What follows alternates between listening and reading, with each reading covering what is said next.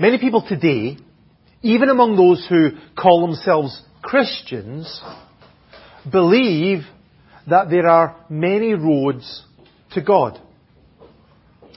Last year a video was posted onto Facebook of a pastor of a 10,000 member Baptist megachurch in New York.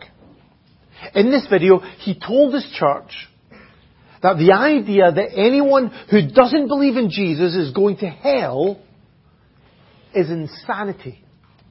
This is what he actually said. There was a time when you would see people in the pulpit say, well, if you don't believe in Jesus, you're going to hell. That's insanity in many ways. Because that's not what even Jesus believes.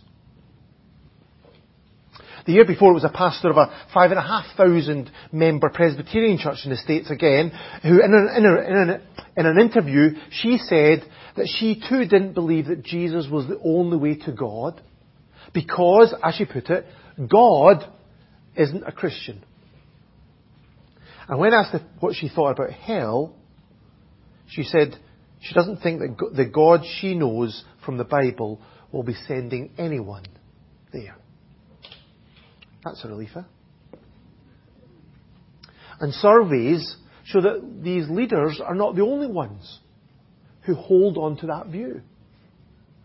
For example, a survey a few years ago said that just over half of American Christians think that at least some non-Christian faiths can lead to eternal life. So you don't need to be a Christian to go to heaven. You might be a Buddhist or a Hindu or a Muslim or whatever. And then in a survey from the Barna Group just 2 years ago, again, just over half of those questioned believe that if a person is generally good, if they do enough good for other people, then surely they will earn a place in heaven. And in this age of tolerance and postmodernism and post-truth, then this all sounds so good. So caring, so considerate, so acceptable. But there's a problem. And the problem is it isn't true. This is not what Jesus taught. His gospel was an exclusive gospel. And we're going to read this amazing passage in John chapter 3. Very well-known passage for many of us, I'm sure. And we're going to just see how Jesus explained his gospel. And hopefully all of us will accept that what Jesus said is true, even if it doesn't fit with what we think should be true. So John chapter 3, verse 1. Now there was a man of the Pharisees named Nicodemus, a member of the Jewish ruling council. He came to Jesus at night and said, Rabbi, we know you are a teacher who has come from God. For no one could perform the miraculous signs you are doing if God were not with him. In reply, Jesus declared, I tell you the truth, no one can see the kingdom of God unless he is born again. How can a man be born when he is old? Nicodemus asked. Surely he cannot enter a second time into his mother's womb to be born. Jesus answered, I tell you the truth, no one can enter the kingdom of God unless he is born of water and the Spirit. Flesh gives birth to flesh, but the Spirit gives birth to spirit. You should not be surprised at my saying you must be born again. The wind blows wherever it pleases. You hear its sound, but you cannot tell where it comes from or where it's going. So it is with everyone born of the Spirit. How can this be? Nicodemus asked. You are Israel's teacher, said Jesus.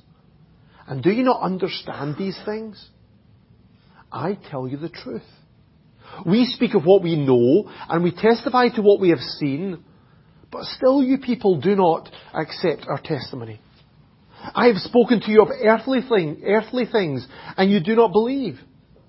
How then will you believe if I speak of heavenly things? No one has ever gone into heaven except the man who came from heaven, the Son of Man. Just as Moses lifted up the snake in the desert, so the Son of Man must be lifted up, that everyone who believes in him may have eternal life. For God so loved the world that he gave his one and only Son, that whoever believes in him shall not perish, but have eternal life. For God did not send his Son into the world to condemn the world, but to save the world through him. Whoever believes in him is not condemned, but whoever does not believe stands condemned already, because he has not believed in the name of God's one and only Son. This is the verdict. Light has come into the world, but men love darkness instead of light, because their deeds were evil. Everyone who does evil hates the light and will not come into the light for fear that his deeds will be exposed. But whoever lives by the truth comes into the light, so that it might be plainly seen that what he has done has been done by God.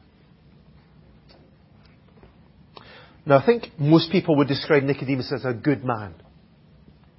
He was a deeply religious man, a Jew, descendant of Abraham, circumcised according to the Mosaic law, and a man of the Pharisees. That meant he belonged to the group within the Jewish community who were passionately committed to following God's law, even to the level of tithing their spices, giving 1/10 of their spices to God. He was also a responsible man. He was a member of the Jewish ruling council. He was part of that 70-strong Sanhedrin who were responsible for religious decisions, but also under the Romans for civil rule. So it was a responsible position. He was also a well-read man. Later on, as in verse 10, Jesus said to him, "You are Israel's teacher." Nicodemus was a highly regarded teacher of the Scriptures, possibly one of the most prominent theologians of his day. And then lastly, he was a rational man. When he came to Jesus, he said, "Rabbi, we know you're a teacher who's come from God, for no one could perform the miraculous signs that you're doing if God were not with him." Unlike other Pharisees, Nicodemus was not blinded by jealousy. So instead, he saw the miraculous signs that Jesus did, and then he rightly concluded that these authenticated Jesus as a teacher sent from God. So Nicodemus was a good man. But the shocking thing for Nicodemus was that according to Jesus, that wasn't good enough. Jesus said, "I tell you the truth, no one can see the kingdom of God unless he is born again." The kingdom of God is the coming of God's rule and reign in people's lives and on this earth. It's about God coming into our lives and us coming into the presence of God and the protection of God and the blessing of God. And as a devout Jew, Nicodemus would have been longing for God's kingdom to come. But he would also be expecting to be part of it. Surely if anybody would be accepted into God's kingdom, into God's presence, then he would be. And yet, Jesus said that he wasn't. None of his religious commitment, nor his responsible position, nor his reading and studying the Scriptures, not even his respect for Jesus as a God-ordained teacher. None of that was enough to bring him into God's kingdom. Nicodemus was a good man, but he wasn't good enough. As Paul says in Romans, the reason for that is because all have sinned and all of us fall short of the glory of God. And so in order for Nicodemus to become part of God's kingdom, he had to be born again. That's the verse 7 of chapter 3. This guy here, Frank Hogan. Anybody remember seeing Frank Hogan from Limerick holding up the John 3:7 signs at the GAA matches? He's retired now. He doesn't feel able to do that anymore just because of age. But the message that he presented at all these games is still true. You must be born again.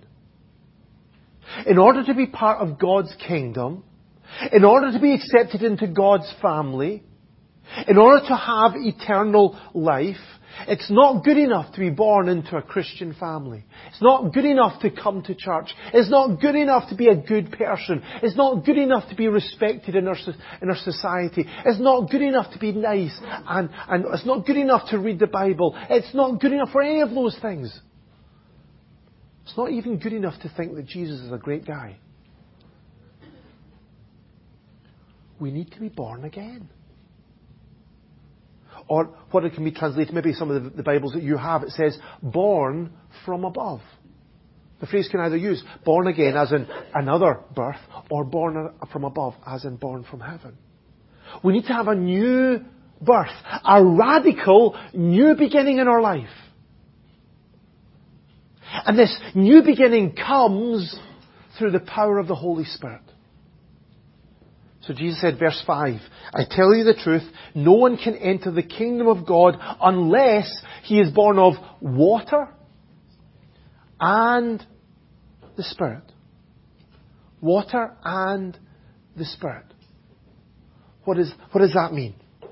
Well, there's some debate about what that actually means. Some people say, well, that means you have to be baptized as well as trust in Jesus. Now, we know that's not what the Bible says. Okay? The Bible is very clear that in order to be right with God, we just simply need faith in Him. Remember the thief on the cross? Who was dying at the left-hand side of Jesus, or beside Jesus? He said, remember me when you come into your kingdom. And Jesus said, today you'll be with me in paradise. No time for baptism, no time for anything, no time for turning over a new leaf. Just faith in Christ. And we'll see in this passage that this is what's required. Faith, not a religious ceremony. But there are two other views that's possible with this water and Spirit birth. Either Jesus is saying that we need a natural birth, born of water, and we also need a spiritual birth, born of the Spirit. Okay, so many people think that's what it's about. Or some people think that Jesus is pointing to the dual aspect, the two aspects of this new birth. That's a cleansing that's symbolized by water, and it's the regeneration, the new life that comes from the Holy Spirit. And this is actually what Ezekiel chapter 36 points to. This is one of the prophecies in the Old Testament before Jesus. So Ezekiel says this, or from the Lord says this. The Lord says, I will sprinkle clean water on you, and you will be clean. I will cleanse you from all of your impurities and from your idols. I will give you a new heart and a new spirit in you. I will remove from you your heart of stone and give you a heart of flesh. And I will put my spirit in you and move you to follow my decrees and be careful to keep my laws. So there's a new birth, cleanses us completely from our sin, washes us clean in God's sight, and also makes us new in God's sight, giving us a new nature, new desires, new power, new ability that comes from God to live for Him. And Paul in Titus chapter 3 and 5, he says something similar. He says this, He saved us not because of righteous things that we have done, but because of His mercy. He saved us through the washing of rebirth and renewal by the Holy Spirit. washing away our sins, and giving us a brand new life through Christ. So this is the essential experience that each one of us need to have if we want to be part of God's family. It doesn't matter how good we think we are, or how sincere we hold to our religious beliefs, or how much good we do for others. If we want to be united with God, if we want to have a relationship with God, then we must be born again. But even although this was promised in the Old Testament, Nicodemus really struggled to understand all of this. He's there scratching his head. Initially he thought Jesus was talking about some kind of physical rebirth, which doesn't make sense, of course, and I'm sure you mums are quite glad about this. But then he simply asked, how can this be? How can this be? Doesn't make sense. Well, to help him, first of all, Jesus gave him an illustration. By referring to something that Nicodemus could understand and could grasp, that would help him to understand what he was saying. So verse 8.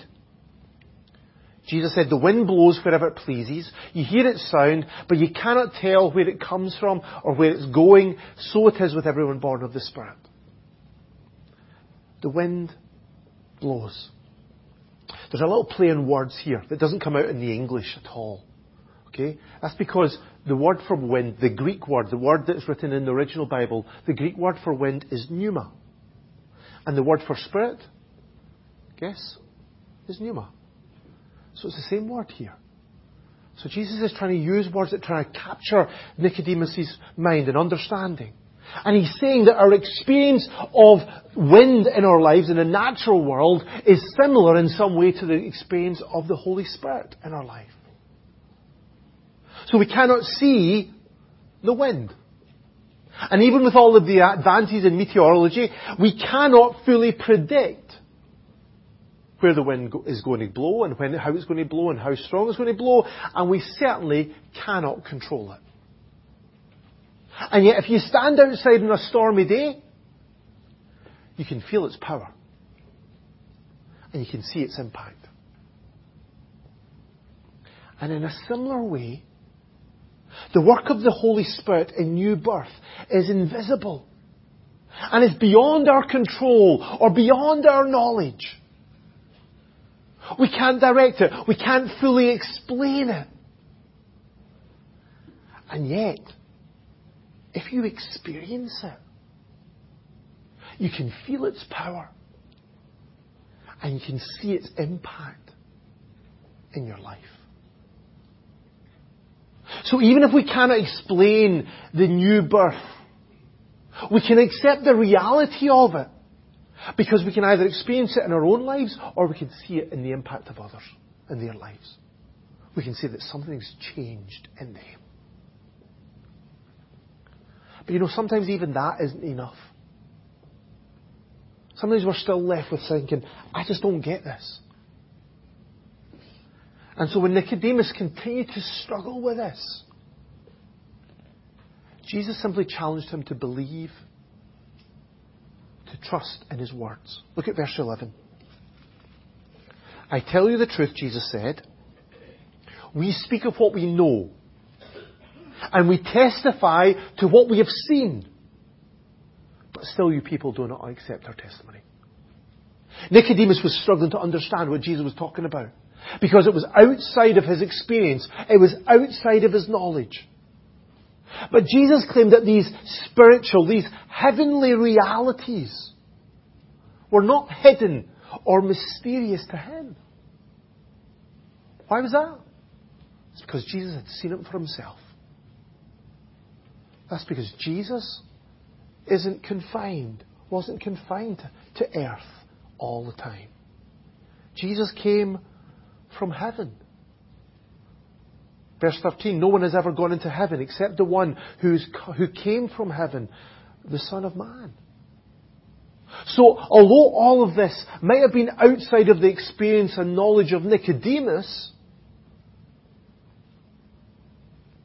if he could just accept that Jesus was actually from heaven, then he could take Jesus at his word and experience that new birth for himself. He might not fully understand it. He might not be able to explain it. But if he knew who Jesus was, then he could say, well, Jesus, because you've said it, I'm going to believe it. And that's a crucial aspect to understand, I think, for us today. So many people say they cannot accept the gospel because they do not fully understand it. But God is the awesome creator of this world. And so we shouldn't be surprised if some of the ways that He works in this world are beyond our understanding. In fact, Paul in Romans 11 said this. He said, "Oh, the depth of the riches of the wisdom and knowledge of God, how unsearchable His judgments and His paths beyond tracing out." I'm not so eloquent as Paul is. I would just say it blows your mind. God's truth blows your mind. And you can never get to the end of it. You can never get fully to fully understand it. It will always be, in a sense, beyond our comprehension.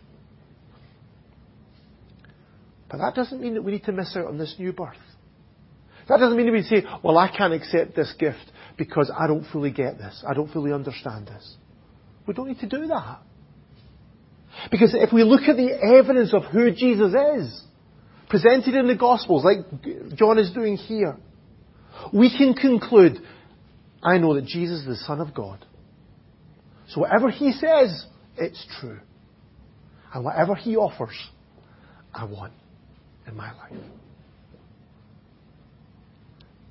I've told you before, I've told you a couple of weeks ago that I became a follower of Jesus. I was born again when I was just 4.5, nearly 5 years old. I wasn't some child genius.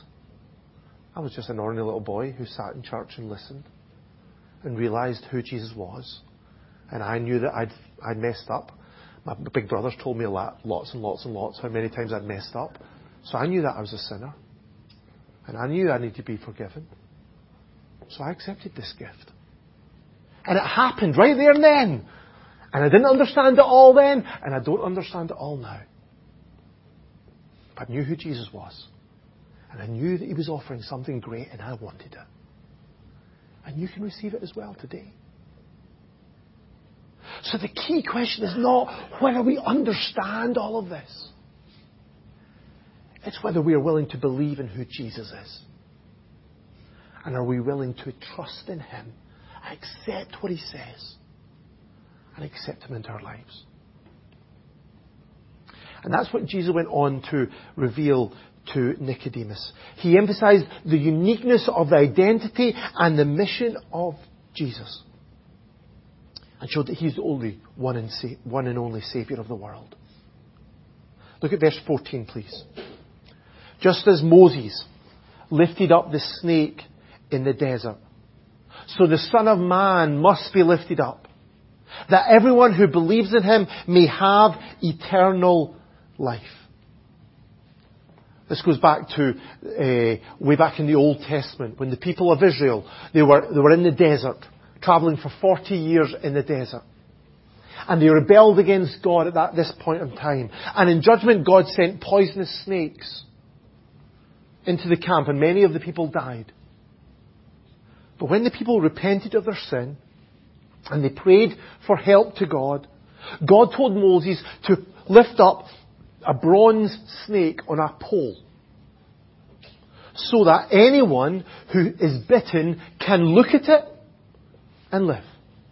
They didn't need to do anything. They didn't need to earn anything. They didn't need to pay money. They didn't need to promise anything. All they needed to do was look at the snake on the pole and live. The look of faith would lead to healing. And in a similar way, Jesus, the Son of Man, would be lifted up, not on a pole, but on a cross, to pay for our rebellion against Him. And everybody who looked to Jesus in faith would be healed, would be forgiven, would be brought into His kingdom. And in verse 16, Jesus said what is probably the most famous verse in the Bible. For God so loved the world that he gave his one and only Son, that whoever believes in him shall not perish but have eternal life. Because of the measurable depth of God's love for us, the Father sent Jesus, his one and only Son, to live a perfect life, to die a sacrificial death, to rise again in a victorious resurrection. And he did all that so that through that simple faith in him, we would not be punished for our sins. We would not die and be lost to God forever. But instead we would be given the gift of eternal life. A new birth, a new beginning in God's family. Forgiveness of all of our sins. And be brought fully into God's family forever. And so this is why the Bible is absolutely clear that there's only one way to be saved. There's only one way to be saved because there's only one Saviour. Only Jesus is the Saviour. Only He was lifted up on the cross. Only He, as the one and only Son of God, could take upon Himself our sins and pay the price of our salvation. As Peter and John said to the Sanhedrin, salvation is found in no one else, for there's no other name under heaven given to men by which we must be saved. There's no other way. And so if we put our faith in Jesus, if we trust in Jesus as the forgiver of our sins and the leader of our lives, then we can be sure that we are saved. Verse 18, Jesus said, whoever believes in Him is not condemned. That's not a maybe. That's not a perhaps. That's not a I hope so. That's a certainty. John repeated this truth again in his letter that he wrote, 1 John chapter 5. I write these things to you who believe in the name of the Son of God, so that you may know that you have eternal life. So that you can rejoice that you're going to heaven. That you'll never be lost. This is not something that we've earned. This is not something that we've worked for. This is not something we deserve. This is simply a gift from God, bought with the precious blood of God. So that it may be plainly seen that what has been done through God. So our salvation is such a gift from God, paid for with the precious blood of Jesus, that we don't stand here and say, hey, look at me, I'm going to heaven, I great. Not at all. We stand here and say, we're going to heaven. Isn't Jesus amazing? Isn't He great? Isn't His grace wonderful? Such a wonderful, good news. And yet so many people just don't want it. They don't want to accept this gift. Jesus talked about one of the reasons why in this passage, verse 19. He said, light has come into the world, but men love darkness instead of light because their deeds were evil. Jesus is the light of the world. He came to bring in the light of His holiness and His revelation and His truth and His salvation. And yet so many people run away from it. So many people run from His light. They would rather stay in the darkness of their own ignorance and their own idolatry. And Jesus said it's because they are afraid that their deeds will be exposed. They don't want to come into the light because then they'll actually see the depth of their sin. And they would rather hide from that truth. They would rather reject Jesus rather than face up to the uncomfortable reality of their sinfulness. But look at the consequences of this, verse 18. But whoever does not believe in Jesus stands condemned already, because he has not believed in the name of God's one and only Son. This isn't why Jesus came, he says this in this passage. Jesus did not come to condemn sinners.